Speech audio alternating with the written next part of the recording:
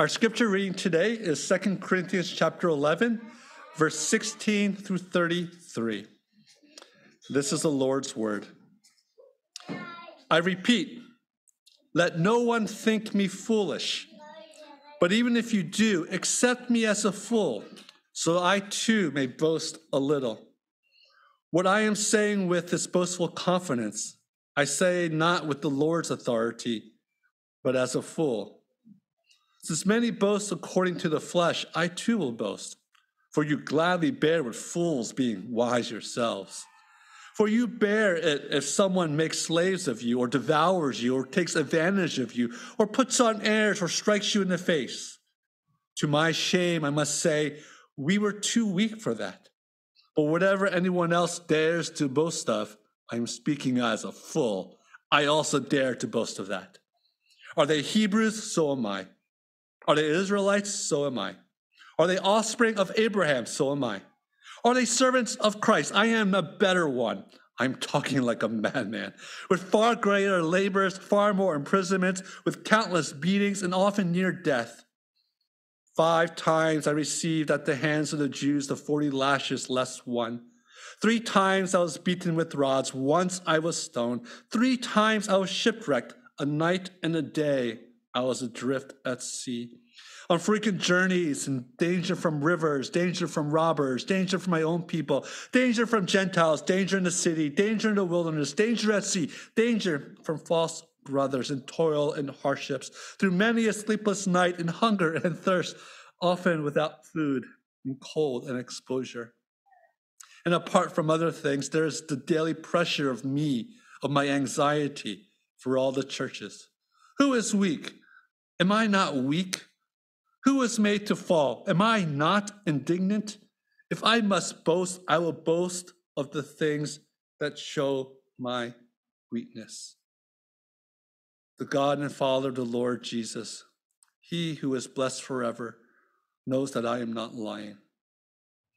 At Damascus, the governor under King Aretas was guarding the city of Damascus in order to seize me. But I was let down in a basket through a window in the wall and escaped his hand. May the Lord bless us in the reading of his holy word. Good morning, everyone, once again. Today is the second to last sermon on the book of Acts. And as we have looked through the book of Acts, we have seen how God has started the church and the importance of the church. Paul, Peter, Philip, the other apostles went out after Pentecost to preach the good news that the Old Testament scriptures have been fulfilled,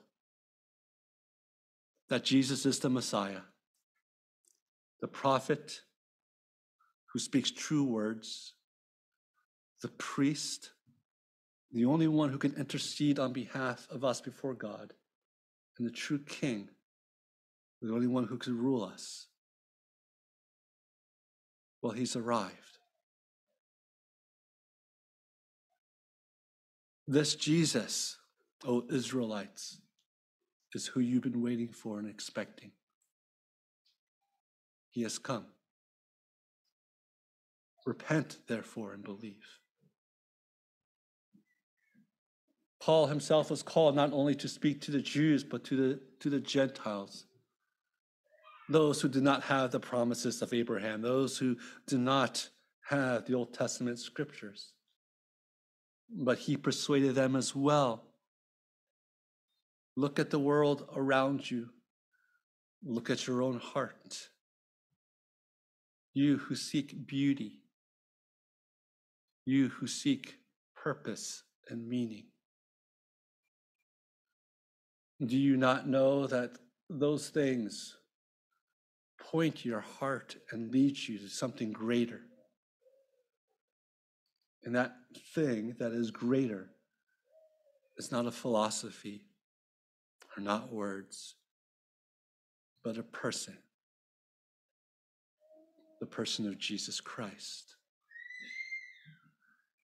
And for Paul, in the beginning of the church, this gospel was constant, a never-ending theme that has allowed the church to be built with deep, deep roots. It is a message that he was never tired of preaching or teaching. And it's a message that the people of God never tired of hearing as well.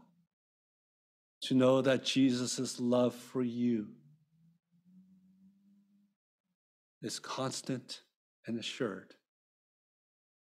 That you have been saved from your sins while you were sinning.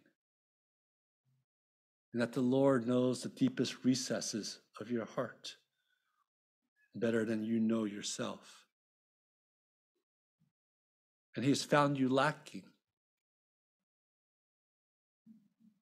But because of his great love, he sent his son Jesus to forgive and to cover, to make you whole, to bring you to Christ, to bring you to him.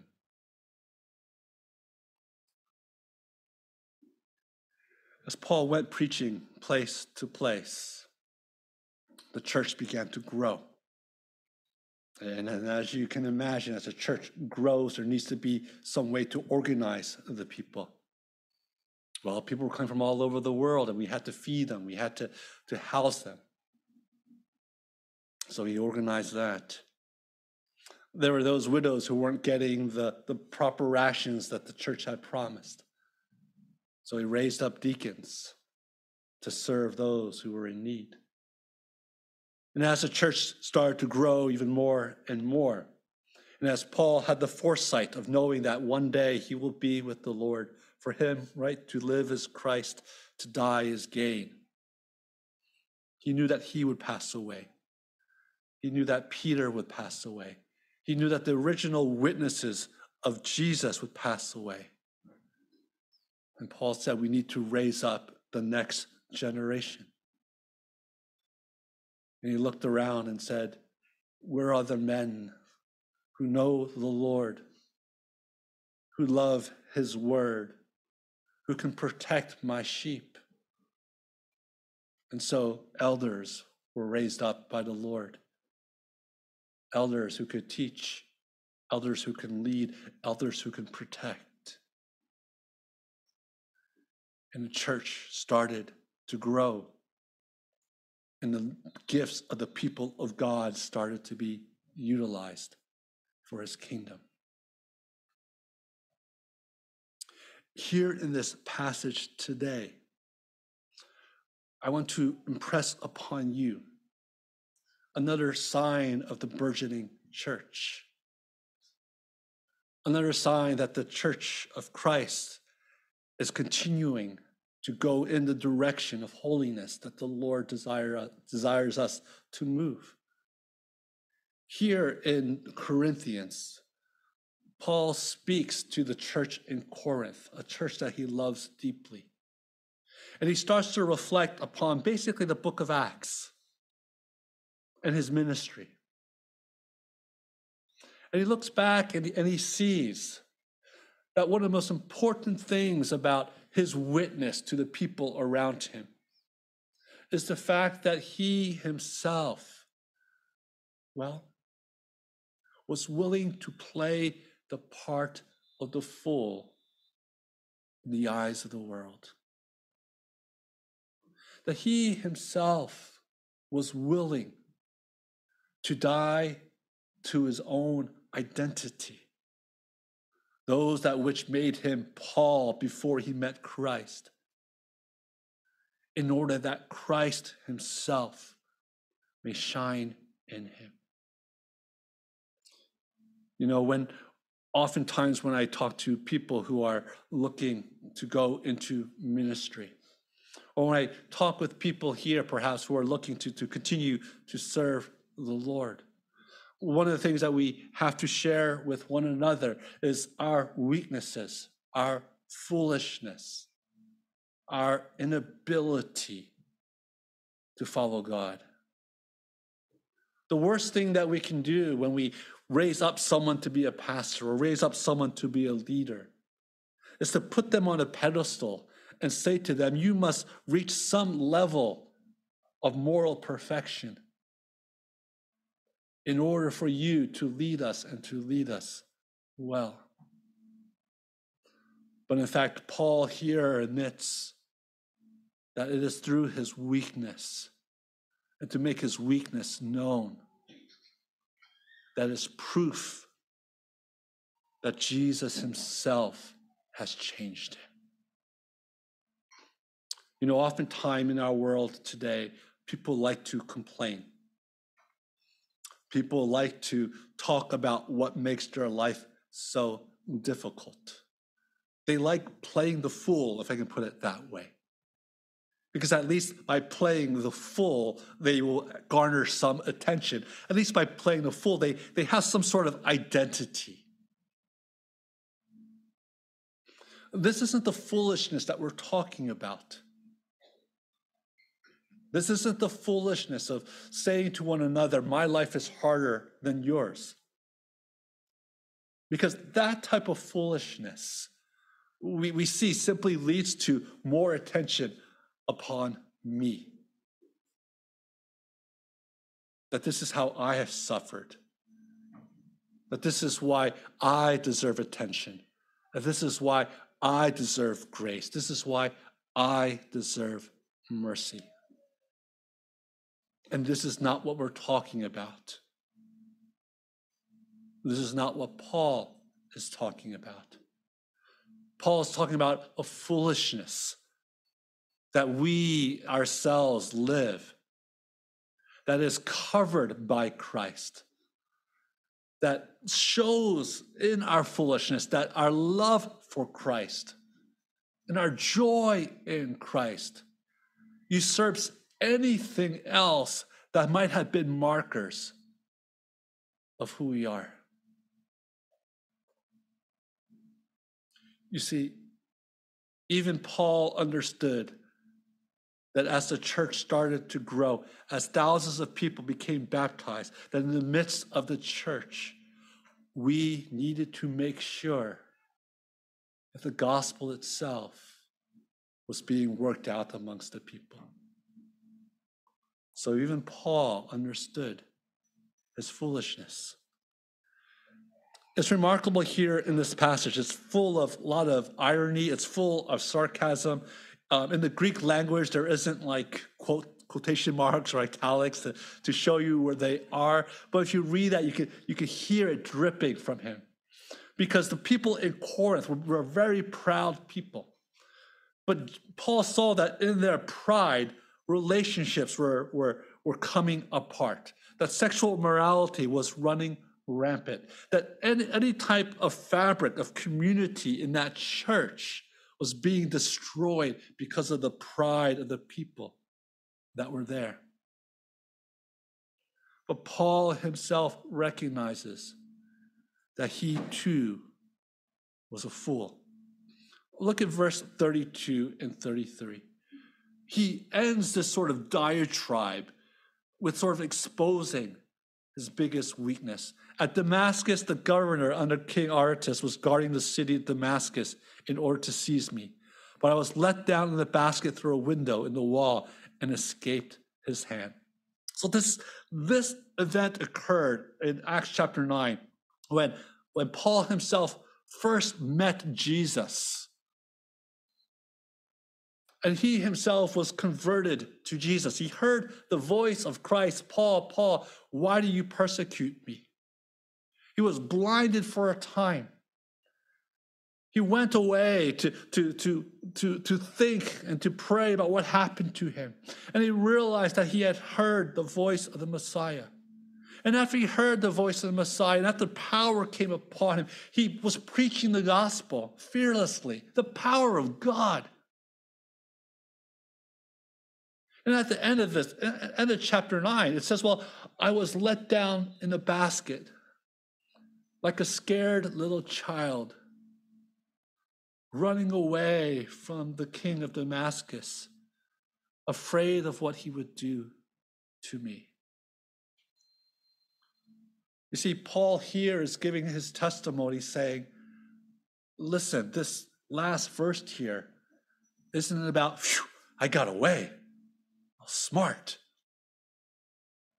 But the last verse here was about what a coward I am. Knowing the power of God, knowing what he can do. And like a scared little child, put in the basket, my tail tucked between my legs, I ran away scared.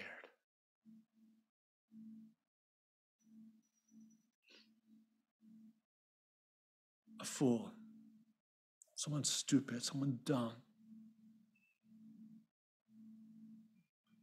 And if you recall simply the story of the apostles, all of them, human-like, sinners, not understanding that Jesus had to die and saying to Jesus, you cannot die. We want you to stay here and make a kingdom here. And Jesus says, away from me, Satan. Do not speak to me. Or you simply see the stories of the Old Testament. Every single character of the Old Testament, if you read their story, you have to shake your head going, what is wrong with you? What is wrong with you? What is wrong with you? You know, every time I read Exodus, I'm always amazed. Here are people who are brought out of Egypt. They saw the 10 plagues. They saw the sea cover the Egyptian army. They were led into the wilderness on their way. It's a straight shot to Israel. It's a straight shot. They saw all the miracles of God. They should have known better. But all of them could not see what God was doing. And that whole generation had to die. And none of them saw God. You see, Paul's understanding of the gospel, of understanding that we are fools in this sense, that none of us deserve salvation. No one. And that none of us, even when we are saved, can ever obey God perfectly. No one. And instead of putting on a facade that says, look at me, I'm a growing Christian.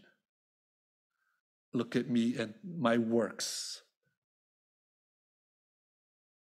We, like Paul, must say, I'm as foolish as anyone else. There's no way I can follow God. I am saved by his grace and grace alone.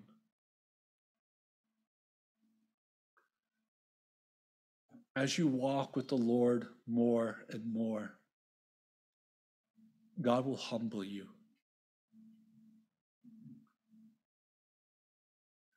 The more that you think that you are growing in righteousness, the more and more you're going to start to realize, I am growing more and more, well, not in righteousness, but being a Pharisee,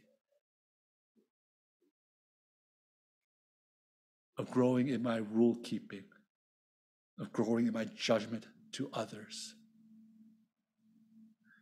And you will see that when your relationships in the church become more and more distant with someone else.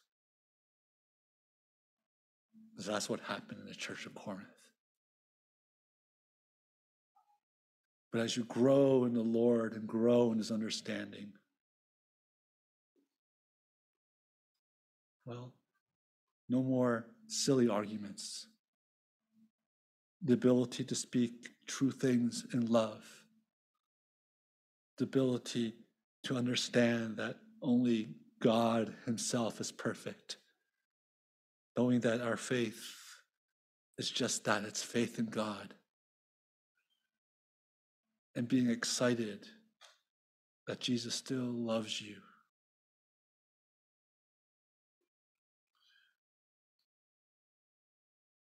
I do not know when God will account for any of your lives. But I do see the same thing in Paul that we need to see in ourselves.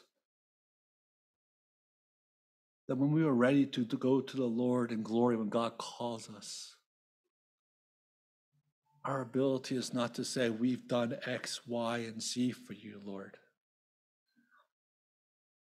But it's our ability to say, God, your love for me is immense. Thank you for your love for me. And Lord, my love for you is imperfect. But just the knowledge that I do love you is evidence to me that I belong to you.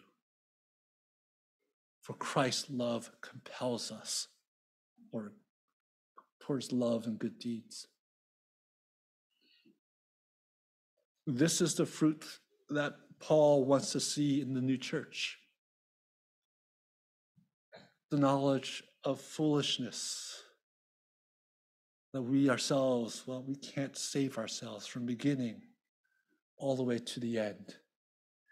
It is only Christ and Christ himself. The second thing that Paul does is he talks about his identity and how he throws away all of his identity markers for the sake of knowing Christ.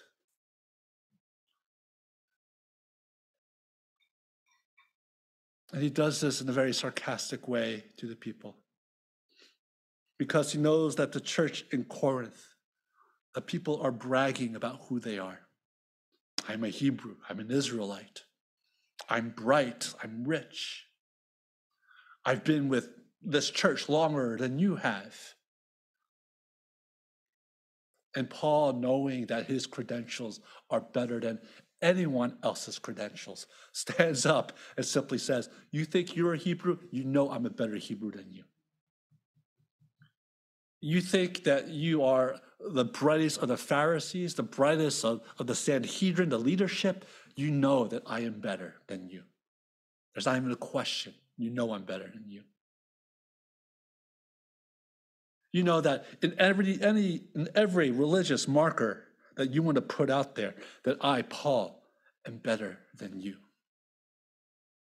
Now, Paul says this not to brag, but Paul says this to expose the foolishness.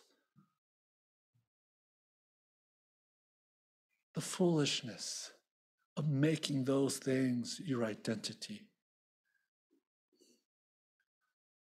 Riches will fade away, as our good brother Joseph prayed. Our identity of who we are and what we made ourselves will fade away. Our religious works will fade away. But all of those things mean nothing, because it is my identity in Christ and his love for me that makes me who I am. Who are you? I'm someone loved by Jesus. That's who I am. No. Who are you? Like, where do you go to school? I am someone who's loved by Jesus. Are you married? Are you single? You have kids? I'm someone who's loved by Jesus.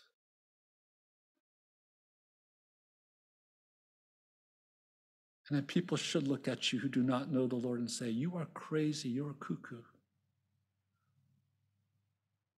But we can say with our hearts, if you want to make me a fool, then I am a fool in your eyes.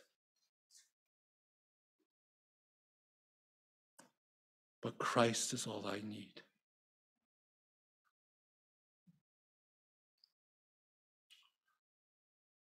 You know, I've made this point before, but you will be forgotten. Can I say that? And I don't mean to say that in a way that's very like Oh my goodness, Pastor Young make me feel so like unloved. But you will be forgotten. Let me put it this way. You guys know your parents well, right? Hopefully, right? I think everyone here knows their parents. Your grandparents, you sort of know, pretty well, maybe a little bit well, right? What about your great-grandparents? How much do you know them? Maybe you got a picture? Maybe you got a little story?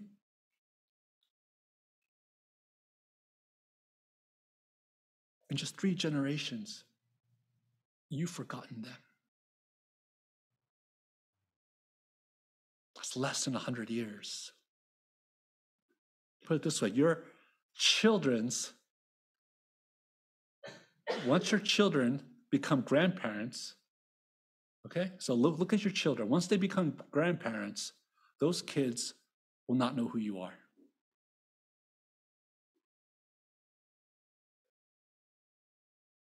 Right? You say, well, Pastor, that's kind of sad.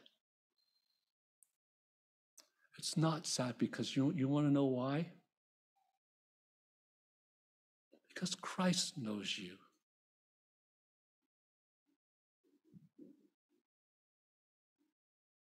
Because Christ loves you. Because Christ will never forget you. Because Christ has you. And by God's grace and his mercy, if he keeps his covenants to the next generations, your great grandkids will know you as well.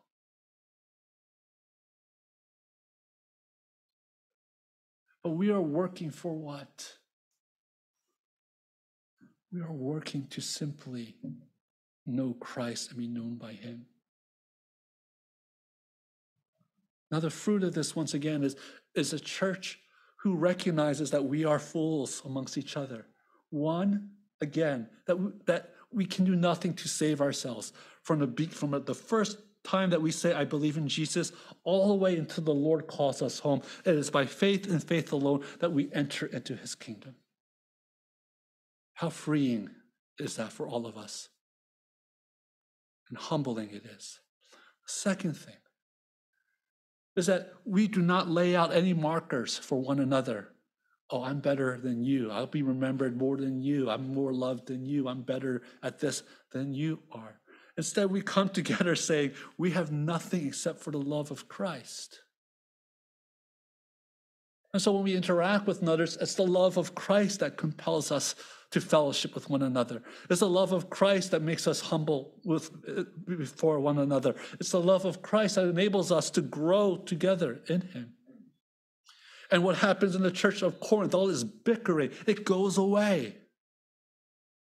For as you know, 99% of fights, whatever fights you may have, no one remembers what you fought about. All you remember is your heart and that person's heart. And that's what Paul is aiming at. You, Church of God, grow in your love, not by your power, not by your strength, but by mine. You see, the only way that any of this works is where the gospel is preached and taught constantly, and this and needs to be there.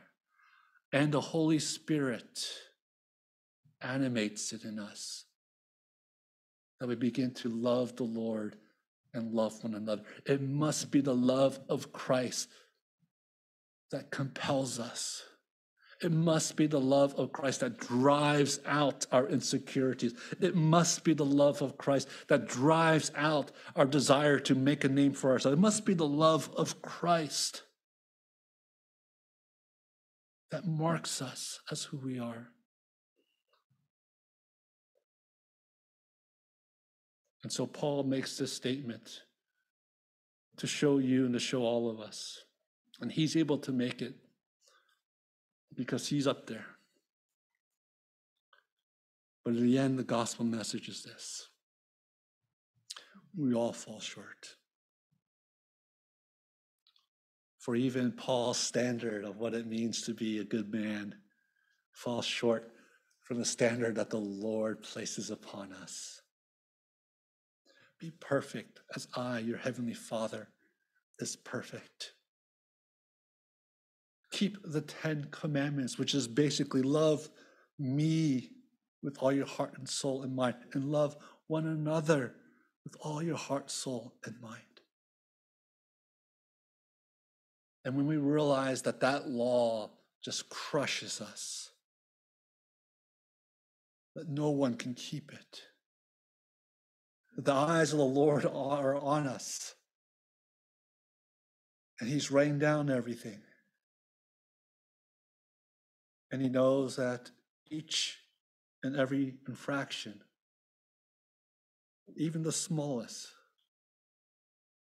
means that the penalty is death. We know that the only way out of this is if God comes down and saves me. And he has.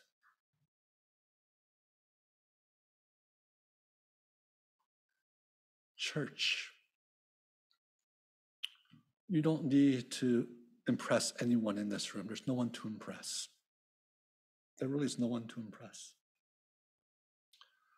You don't need to impress God either by how spiritual you are or how spiritual you aren't.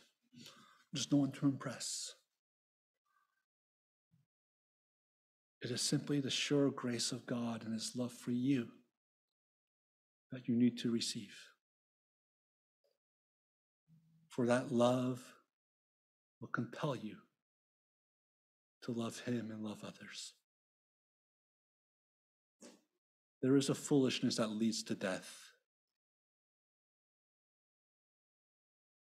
You know what that looks like. But there's a foolishness that leads to life. Be a fool for Christ. Be a fool for him, who was a fool before the world, that he may garner for you salvation. Praise be to our Savior. Praise be to our church. Let the Lord reign, and let's let his love once again compel us to our love and good deeds. Let's pray. Lord, we thank you for your love and your mercy in all things. And Father, we see how Paul was able to go from place to place to preach the gospel. He endured much, Lord, suffering, shipwrecks, being punished, being whipped. And all these things he was able to do because your love compelled him. That he was able, Lord, to be mocked because your love compelled him. And so, Lord, help us, Lord, as a church to do the same thing, Lord God. Again, not because of our works, but because your love compels us. Lord, who are we? In the end, who are we? We are simply people loved by Jesus, loved by you. Yes, we've been given tasks to be husbands and wives, to be mothers and fathers, to be sons and daughters, to be friends, to be workers, to be students. But all of these, Lord, all of these are under the submission of our identity in you. So, Lord, bless our church. Root us in the gospel and help us to express that rootedness in our love for one another. In Christ's name we pray. Amen.